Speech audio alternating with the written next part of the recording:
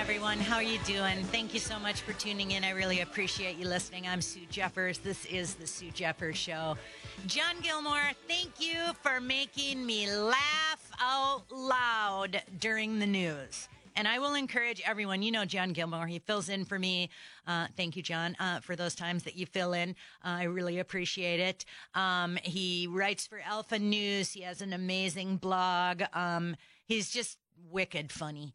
And he follows the most interesting people on Twitter. And during the news break, I was looking at Twitter, and John Gilmore retweeted the Bradford file.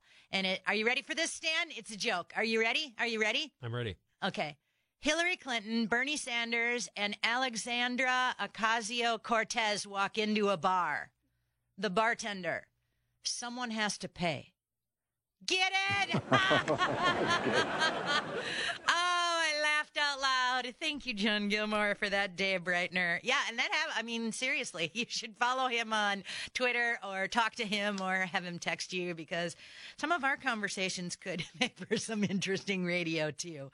Anyway, I want to talk about some local issues now. You know, local politicians, we're supposed to be the politicians who touch the closest part of your life, that you want to live in a neighborhood that has good schools, that has roads without potholes on it, and that has parks and recs and all of that kind of stuff.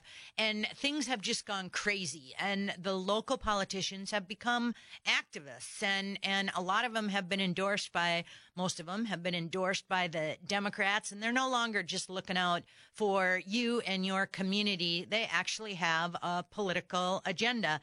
And so I try to feature a few of these every week, and I try to pick the highlights or lowlights, depending on whatever you want to call it. And there's so many of them that I can never get to them all. So I've picked enough to fill pretty much this whole hour. But I wanted to tell you, there were some stories that I could have spent the whole hour on alone. One of them is the University of Minnesota story that came out. He, she, and Z, pronouns that could pose trouble for the U of M. That could pose trouble for the U of M policy on pronouns. That is crazy. That is insane. That is so ridiculous that the University of Minnesota would think that they could have compelled speech. It is just absolutely astonishing. And folks, if we don't shut this stuff down, it's just going to continue to spiral out of control. So the University of Minnesota has once again come under negative scrutiny for floating a draft policy that formally recognizes the alphabet soup of gender identity. And worse, here's the worst part, threatens punishment for any student or employee who refuses to do the same. University members and units are expected to use the names, gender identities, and pronouns specified to them by university members. Violation of this provision of the policy could constitute discrimination or harassment based on gender identity or gender expression. Discrimination or harassment based on gender identity or gender expression may result in appropriate responsive action, including but not limited to disciplinary action up to and including termination from employment and the academic sanctions up to and including academic expulsion. That is absolutely crazy. And you have got to put we know college students today are in an environment that's hostile to a free society. You can't make people call you something. You just can't. And the university seems to think that they can. So this is just absolutely crazy. And I'll take this one step further too, because we had the same story not too long ago. And again, I could have spent an hour on it, but I think I just touched on it, which was the drag queens in the public library. This was from, I think, the second week in in July, so you can go back and read about it. And people, you're foolish if you think that this is about books or reading or accepting people are different. You look at the pictures they had of the drag queens reading the books to the children, and it screamed out there, look at me, look at me, look at me. And you got a city that can't afford to hire cops, that can't fix the potholes, that won't put on a fireworks show. But you know what? They have the money to put drag queens reading to children in a library, and nowhere can I find out how much that cost. Nowhere can I find out how much that cost. It's just shame on you, St. Paul. Shame on you. Just absolutely ridiculous. That's not normal, kids. And where are the parents? The parents are the ones who are supposed to be protecting their children. We also talked just a little bit in the last hour how San Francisco had started illegal alien voter registrations for local elections. I want to point out to you guys again, the left has lied to us for years. They denied that they wanted illegal aliens to vote. And now all of a sudden, oh yeah, we do want illegal aliens to vote. We're not even hiding it anymore. We're not even hiding it. If you want to see a direct threat against our democracy, it's allowing people who shouldn't be voting to vote. It's just absolutely crazy. And any of those things, I honestly could have spent a whole entire hour on it. And you know what? Coming up, maybe we will spend more time on it. But now there are just so many stupid things out here that I just can't hardly stand it. Baltimore is on my list. A city ordinance took effect this week that forces restaurants to join the fight against childhood obesity. The new Baltimore ordinance bans sugary drinks such as soda from all children's menus in restaurants. You know what I would do if I was a restaurant owner? I'd get rid of my kids' menu. I'd just get rid of my kids' menu. Yeah, but then you'd be discriminating against people that have children. Absolutely not. They can order off the regular menu. Oh, and we'll have a little baby version over here. But yeah, they would. I know they would. I owned a restaurant. They order off the big menu all the time.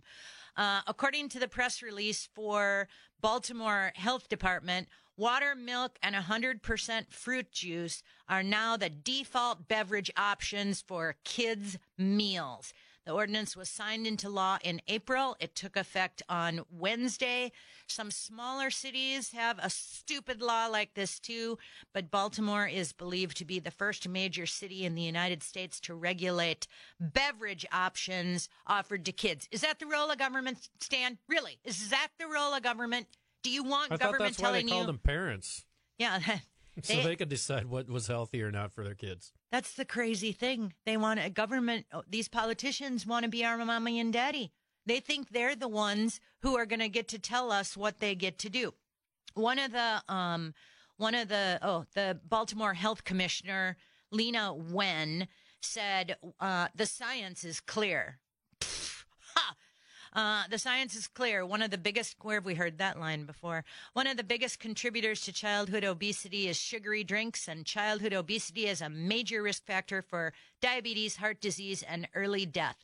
The health department says 1 in 3 school-aged children in Baltimore is overweight and obese. She said, this law will help families, air quotes, help families make the healthy choice, the easy choice. The ordinance does not prohibit children from drinking sugar-sweetened beverages in the restaurants. They can still get soda, but their parents will have to pay a little more since the drinks won't be included on the kids' meals. Any restaurant that doesn't follow the law gets $100 fine. $100 fine. That is just absolutely crazy. But you know what? That's not good enough. That's not good enough for the health Nazis. Some public health experts say the ordinance does not go far enough.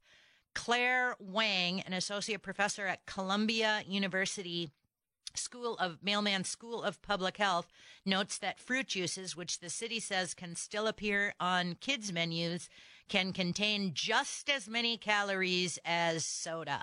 While the law is a step towards the right direction, some juices, such as apple juice, in fact, have been used as a sweetener, and it contains a lot of sugar And yeah, they shouldn't be drinking that. Is that crazy? Is that crazy or what? What is wrong with these people? Oh, and you know what?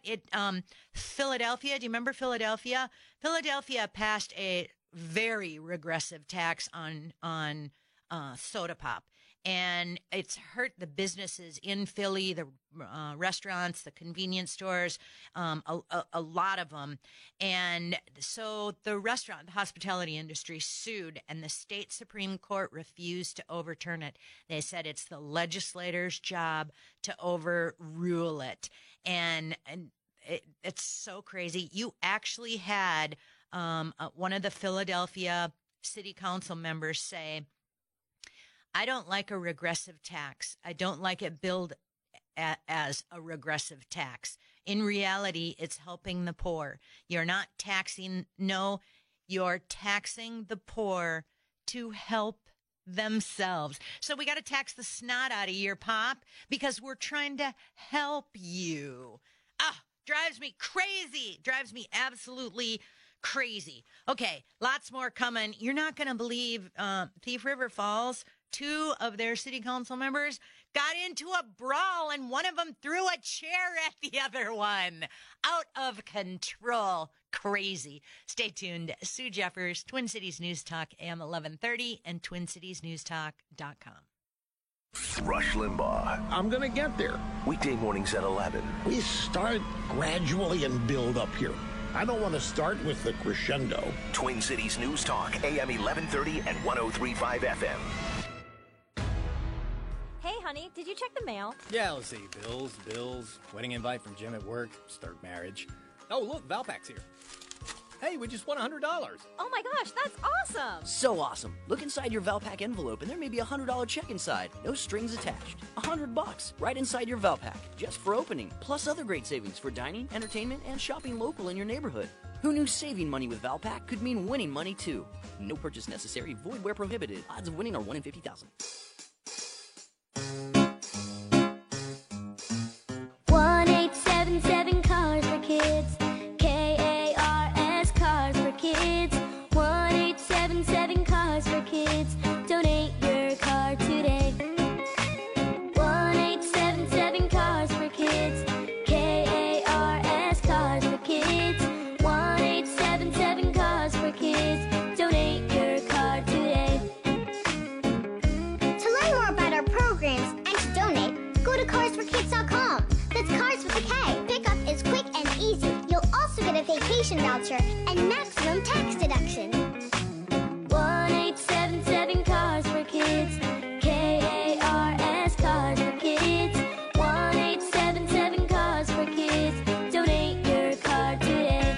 Also accepting boats, motorcycles, RVs, and real estate donations. Hey, it's Drew here for the Good Feet store. Look, I've been suffering from foot pain for well over a year now. I went on vacation last year. I did a ton of walking and ended up with this severe foot pain on the outside of my foot, and it made it really difficult to do the things I want to do. I went to the Good Feet store and I tried their Good Feet arch support system. Let me tell you, I noticed a difference immediately. I saw immediate relief from my foot pain, and it's just gotten better day by day by day. So now I don't mind those trips to the mall or those long walks with the family, and I want the same for you. If you're suffering from any sort of foot, back, knee, or hip pain, you need to go to the Good Feet store. Try their arch support system. They've got 3 convenient locations around the metro area. I went to the one in Bloomington, but they've also got one in Maple Grove and one in Maplewood. You're going to walk in with pain and walk out within 40 minutes pain-free. Give them a call today, 855-554-3338, to get your no-obligation fitting. You can look forward to 80 to 100% pain relief. The Good Feet store. It worked for me, and it will work for you. You've got nothing to lose but that nagging pain. iHeartRadio is the easy-to-use app for music and radio. Download the free iHeartRadio app today.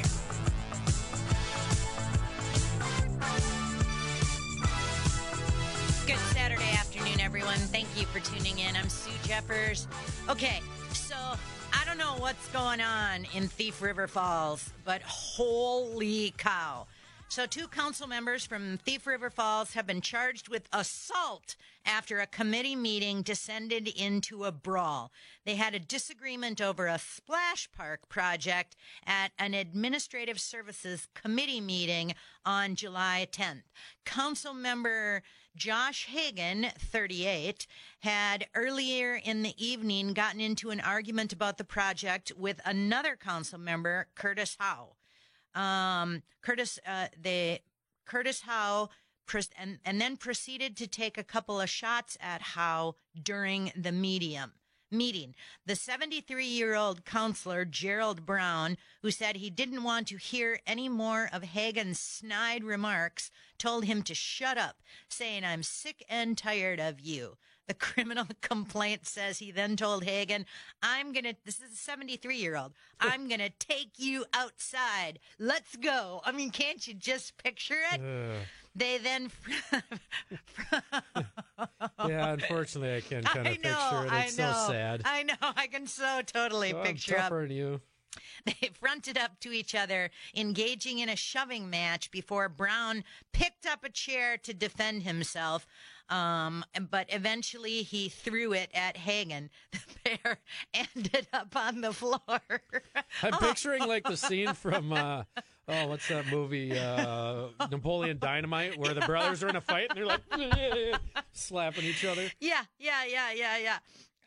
The pair ended up on the floor with Hagan on top. A witness telling the police Hagan was pounding on Brown's head as hard as he could and saw Hagan kicking Brown in the face. Okay, that's not good. Hagan later told the police that he thought Brown grabbing and throwing the chair was a serious threat. The only reason he continued to hit Brown was so he'd let go of his legs. I can just picture this. It's just, oh my gosh. The witnesses stated that both Hagan and Brown could have avoided this altercation and were acting like 2 children on the schoolyard. That's actually written in the criminal complaint. The Thief River Falls Times reports that Hagan, the Ward 3 council member, Hagan's the 38-year-old, resigned from his position at the next council meeting, giving a statement in which he accused the mayor, Brian Homer, of allowing the personal attack to happen. Both Hagan and Brown sustained minor injuries. Brown was charged with disorderly conduct, and Hagan had been charged with 5th-degree assault. That is just crazy. That is just absolutely crazy. Okay, Victoria. Who lives out in Victoria? Are you paying attention, Victoria? Because your city council and mayor had 38 open meeting violations, and for some crazy reason, that was not enough to kick the Victoria officials out of office. That is outrageous. That is a state law. And let me tell you something, legislators, I know there's a bunch of you listening. I know there is. And you better do something to change this, because there's no way that the citizens of these small or big cities should have to sue their mayor and their city council, that they should have to hire lawyers and go to court over and over and over and over again because the mayors and the city council have exceeded their authority. There's just no way. And this is so ridiculous. In 2014, 13 Victoria residents filed suit against 4 people they believed who had been doing backdoor deals with their money. Mayor Thomas O'Connor, city council members James Crowley, Lana Besa, and Thomas Striegel. I don't know who these people are, but I know if they're in office, they know what an open meeting law is. They know what it is. So they had these 13 Victoria residents. They'd seen the officials doing it again and again, closing meetings without mentioning that what they'd be discussing behind closed doors. Record requests found the emails between the officials discussing property acquisitions, cost, construction for a new city hall, public works building, and a library, all to be paid for by the taxpayers, and all discussed outside of the public eye. In 2016, Carver County Judge Janet Bark Kane, okay, look that up for me, Stan, look that up for me. Carver County Judge Janet Bark Kane, I want to know who made her the county judge, slapped the 4 with a combined 38 intentional open meeting law violations. 38 open meeting law violations. No excuse. Absolutely no excuse. 6 for Besa, 10 for Striegel, 11 for Crowley and O'Connor. The defendants claimed that they didn't know what they'd been doing was against the law. The judge knew they were lying. The judge wrote, the defendants profess their ignorance of the open meeting law to a degree that this court finds shameful with regard to their duty to public office. The residents believed that the willful violation would be enough to boot the officials from office, but Judge Kane said, no way. Listen to this. According to the Minnesota statute, forfeiture of office requires they be found to have intentionally violated the same law in 3 or more actions. Even though they had each had way more than 3 violations, they'd only been tried for it once. So technically, this only counted as 1 strike. The residents appealed 4 years after they had originally sued. 4 years. These residents have had to raise money, go to court, pay for lawyers, handle all the stress. I mean, it's just unbelievable. And 4 years after they originally sued, the case finally made it to the Minnesota Supreme Court. On Wednesday, the justices let me think about this, 6 out of 7 are Dayton appointees. The justices voted against the removal, 38 violations or not. Striegel, Besa, and O'Connor didn't respond for requests. Crowley declined. That's shameful. And Victoria, why are these people still in office? Why haven't you thrown the bums out? Throw the bums out. Crazy. Okay. So, Minneapolis, St. Paul, they're on my list every single week. And Minneapolis, it was hard for me because I really wanted to talk about the Weber Pool boondoggle. That's that so-called natural pool in North Minneapolis that they spent millions and whatever they spent, $10 million on it. And this summer, like last summer, it's been closed more than it's been open because there's too much fecal material and bacteria in this natural pool. And they're shocked. You know why they're shocked? They're shocked because the geese and ducks are pooping in the pool, and they can't keep it at whatever they're supposed to keep it to, whatever level they're supposed to have it at for people to safely swim in it. Talk about crazy. But no, something else came up that I decided I had to tell you about instead. So, that I owned a bar and restaurant in Minneapolis.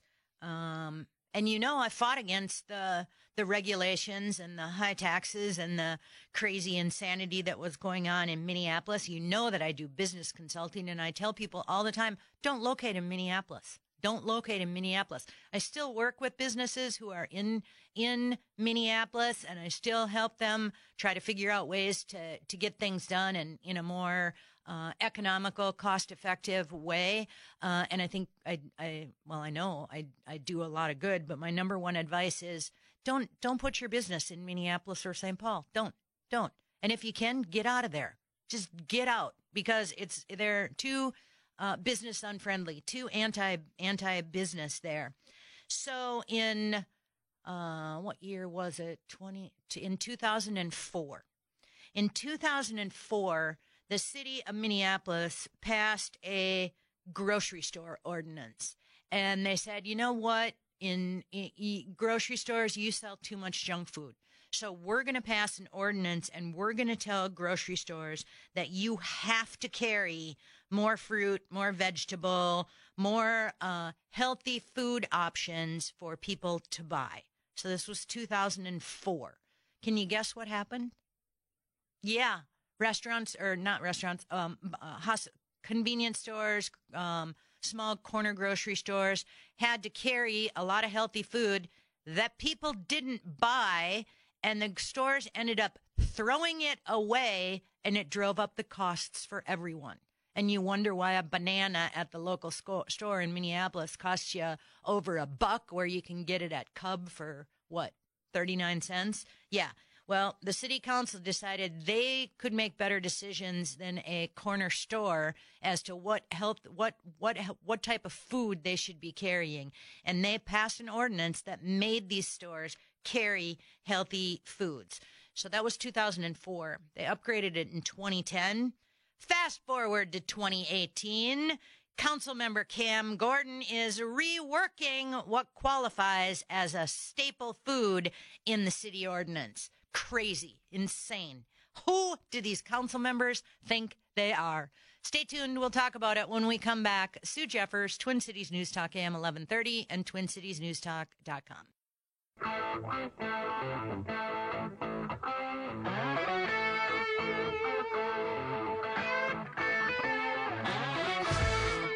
Good Saturday afternoon, everyone. Whoa, I just can't believe all these crazy stories we have of people, of city council members, of mayors, of local entities who have absolutely gone crazy. I had 30 years experience in the city of Minneapolis. I had friends, still have friends, who own businesses in St. Paul. I know how bad it is. I know how difficult it is. And I just cannot stress enough how important it is that you pay attention to what's going on in your backyard. Everybody likes to pay attention, especially in these presidential years, where who's running for Congress, who's running for Senate, who's running for president, who's running whatever. But the people in your own backyard, are just exceeding their authority, unbelievably so. And unfortunately, so many, and this is not just limited to Minneapolis and St. Paul, not even just limited to Minnesota. We're seeing it all across the country, which is why I usually pick out some local entities that are doing something crazy from other areas of the country, because you know it's going to come here too.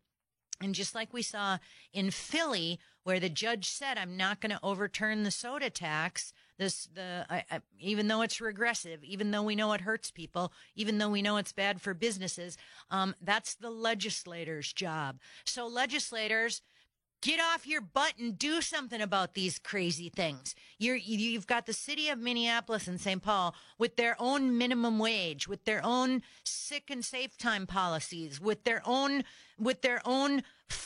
staple food ordinance. So Councilmember Cam Gordon is reworking what qualifies as a staple food in the city ordinance. This is a city ordinance that's been there for like 14 years now.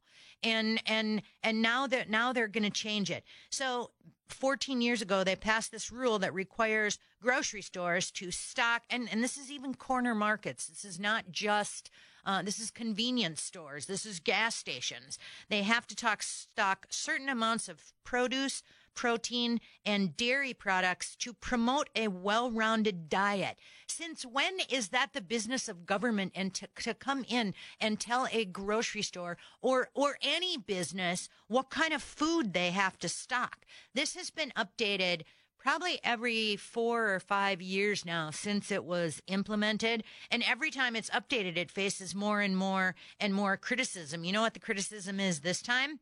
They're racist. It's common to American cuisine, not to other ethnic tastes. So you've got 8 stores, and including 4 small businesses in the university area, that have received citations for failing to comply with the staple food ordinance in the last 3 years. So they decided to hear some feedback, and they said, one of the policies that should be revised is dairy and egg requirements, because you can get a balanced diet without eggs and dairy. Eric Fung, owner of a local Asian grocery store, United Noodles, said he wasn't concerned when he first heard about the ordinance, because he said his business caters to a wider audience than other Asian grocery stores. But after another Asian grocer voiced concern, think about that. If they don't get you, then someone else is going to narc on you, and then they're going to come down on you anyway. So this other Asian grocer voiced concern about stocking dairy and said it's not a traditional part of most Asian diets. So Fung said he believed Gordon tried to craft the ordinance in a way that allows for cultural diversity. Oh, isn't that a nice way to say that? Cultural diversity, but didn't go far enough. He said he'd like to see the language requiring stores to stock cheese and cow's milk removed. He said, ultimately, the aim of the Staples Food Ordinance was to remove food deserts in Minneapolis. Guess what? 14 years later, they're still calling Minneapolis a food desert. So how did this ordinance work? Not too well. And on top of that, it's not even culturally diversified. The implementation was that forcing all supermarkets to sell a certain diet that really only pertains to certain people in Minneapolis, particularly Caucasians. That's just so unbelievable. You know what? They should throw the whole entire ordinance out. Freedom. Let people decide what they want to eat, what they want to buy. I'm sure these stores are perfectly capable. I know these stores. I talked to some of these stores when this ordinance was implemented in the first place. We talked about how ridiculous it was. We talked about how the city coming in and telling them to put these so-called healthy foods in that nobody wanted to buy, and then they ended up being thrown out. It ended up driving up the cost. And these stores are already a little bit higher because they don't have the room, they don't have the volume that always goes around it, that other big grocery stores has. So the city, of course, went to the University of Minnesota, and the university researchers created what was called the Staples Food Ordinance Evaluation Study.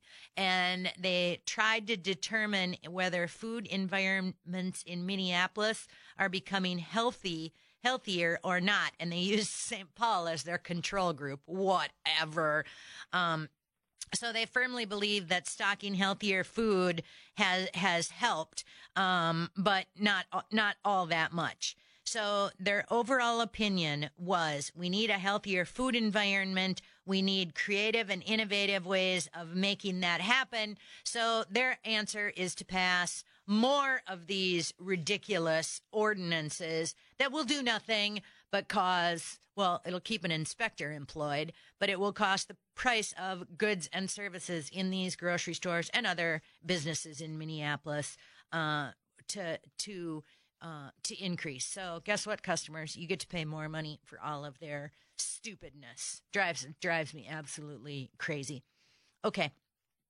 So this week, the Star Tribune published an article about how the NFL asked for a lot of stuff before the Super Bowl came to Minnesota, and Minnesota obliged. And by the way, the state lied to us. And they continue to lie to us. And I want to see, they say those records are secret, and they had their little shell company that, well, we can't tell you about it because it was, someone else handled all these promises and decisions. And I give the credit, I do give the Star Tribune credit because in 2014, they published the NFL's secret list, the 153-page list of demands.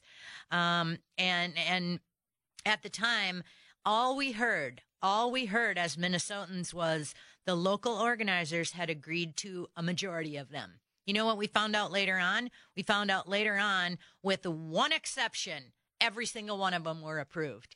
So you want accountability and transparency. The politicians, the bureaucrats, the city councils, the mayors, and even the nonprofits and private entities do everything they can to keep this information from you. And I have spent quite a bit of time bashing Democrats today, and rightfully so. Rightfully so.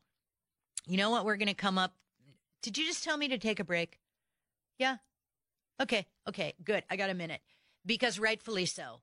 I don't like Democrats. I don't like their policies, not them as people. I'm talking about their policies. I think they're destructive. I think they're damaging. I think they want to control and micromanage every single aspect of my life, and that is not what freedom's about. I don't like single payer. I don't like Obamacare. I don't like their climate change. I don't like net neutrality. I don't like taxes. I don't like spending. I don't like abortion. I don't like illegal immigration. I don't like open borders. Do you want me to keep going? You get the idea. But the thing, I'm not going to limit my segment on really, really, really bad ideas to just Democrats, because the one that we're going to talk about next is a Republican. And I like Scott Walker. And I like businesses. I like jobs and the economy and all that kind of stuff. But Scott Walker made a horrible mistake. So when we come back, we're going to talk about the Foxconn project. And I talk about accountability and transparency all the time here in Minnesota. And I've told you before that eminent domain was the issue that got me involved in politics in the first place, and that I went to bat defending a cement company of all things. And people were like, "Really, Sue? Really? You're defending a cement company?" And I go, "A cement company today, because tomorrow it might be my bar and restaurant." And that's true. So Scott Walker, you've done a lot of good things over there in Wisconsin, a lot of things that I wish we would do over here in Minnesota. But the Foxconn project isn't one of them. So stay tuned. When we come back, we'll talk about why I'm mad at Scott Walker and why the Foxconn project is a horrible project. Stay tuned. Sue Jeffers, Twin Cities News Talk AM 1130 and TwinCitiesNewsTalk.com.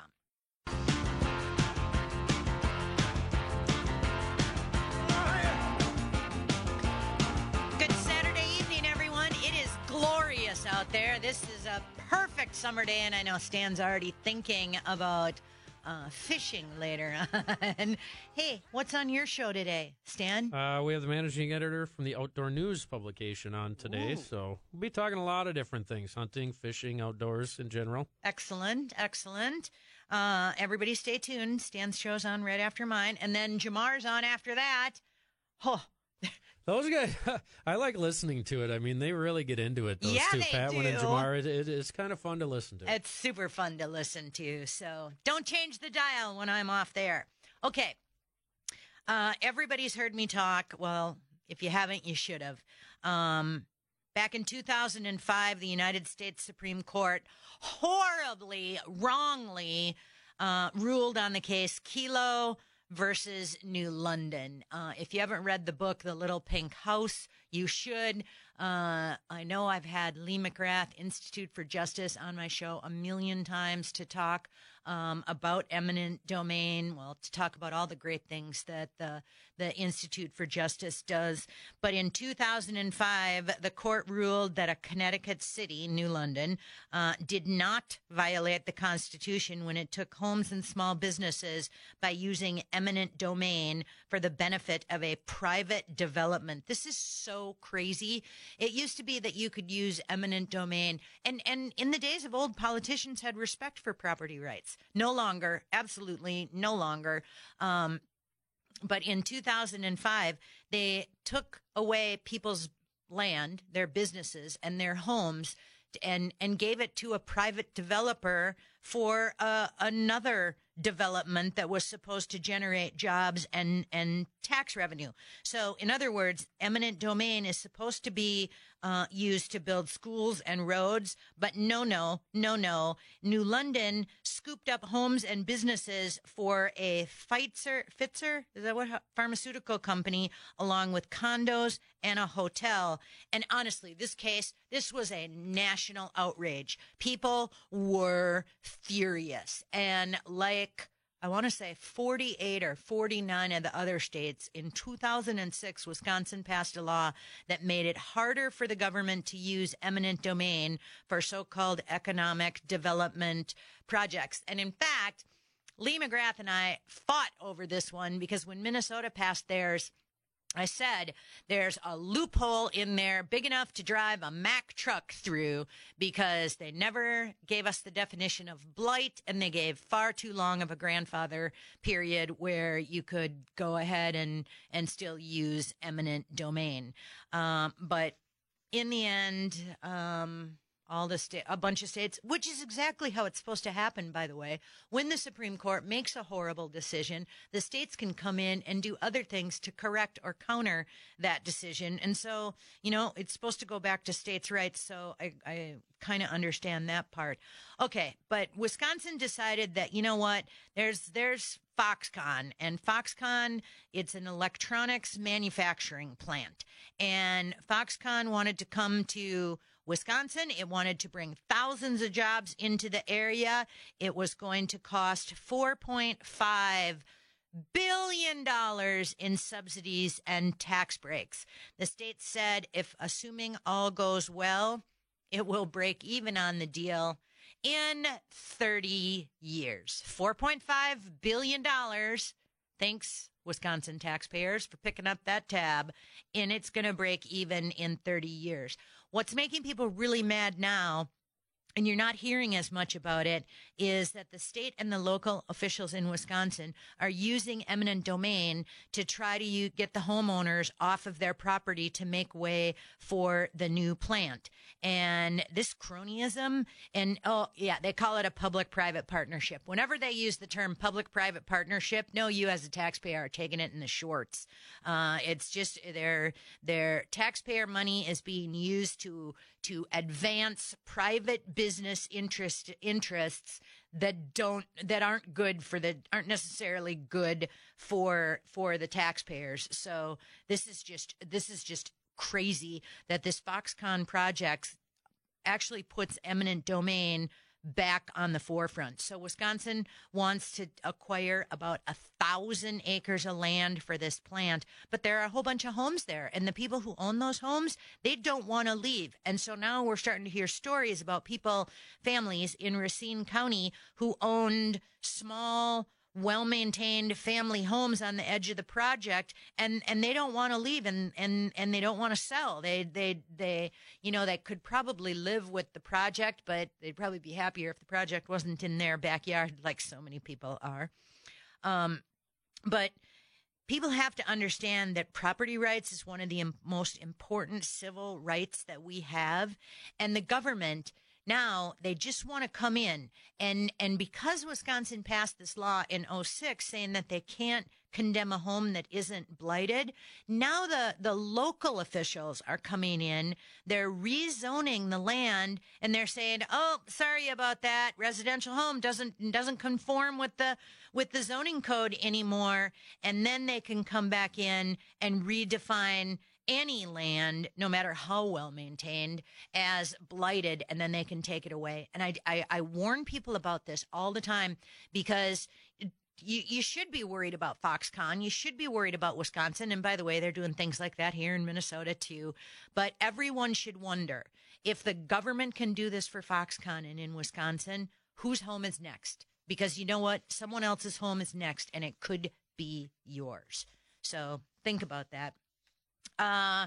Next up on my list of crazy, absurd, insanity, local, out of control politicians, St. Paul says they're in a housing crisis, and the city council has decided that they have to do something about it.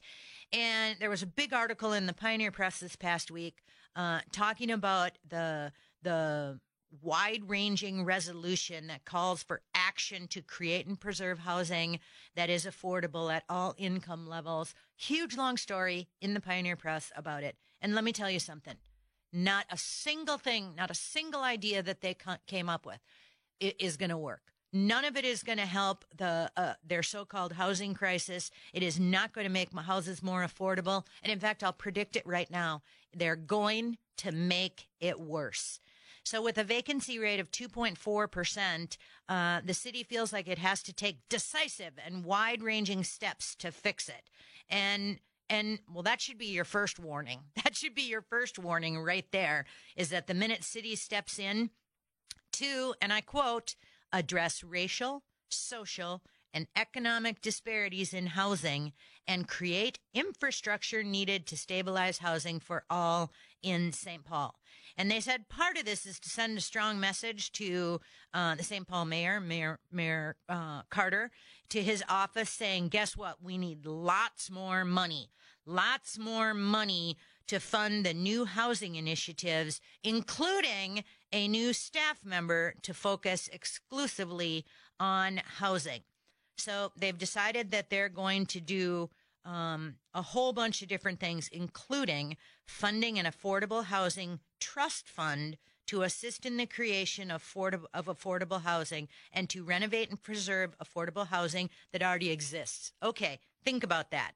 They're going to have a trust fund, read slush fund, and they're going to create new housing, and they're going to buy and renovate other housing that already exists. I have told you over and over and over about this NOAA plan that they have out there, which is preserving naturally occurring affordable houses. So anytime something comes up for sale, the city gets first crack at buying it. Geez, what can go wrong? Everything they touch, they screw up. Every single thing they touch. Also, the city is going to create a down payment assistance program to help residents become first-time homeowners. Sorry, guys, not everybody should own a home. And you know what? And they're going to have an emergency repair fund so that they can fund repairs, especially in rental properties, which, of course, later they'd turn around and charge the landlord for these. Of course, they want the new staff position to develop a fair housing strategy with a user-friendly dashboard to track and report on outcomes, coordinate between departments, monitor housing landscape, and propose programs and policies to improve the housing stock citywide. This is crazy, people. This is absolutely crazy, and it's only going to drive up the prices of housing in St. Paul. It's going to make it even worse. It's going to make the problem even worse if they'd eliminate some of their regulations and get the hell out of the way. The number one problem for affordable housing in St. Paul is how much it costs to own a home there. Crazy. And sadly, I didn't get to do that one in depth as much as I wanted, but I think people who don't really want to hear me talk about affordable housing for too long anyway. My other one, my last final one, and we're going to get to this next week because this has got to be addressed. What the hell is going on in Eden Prairie? Really, Eden Prairie, what are you doing? Eden Prairie City Council adopt a climate inheritance resolution. So the City Council and the Eden Prairie youth joined forces to address climate change.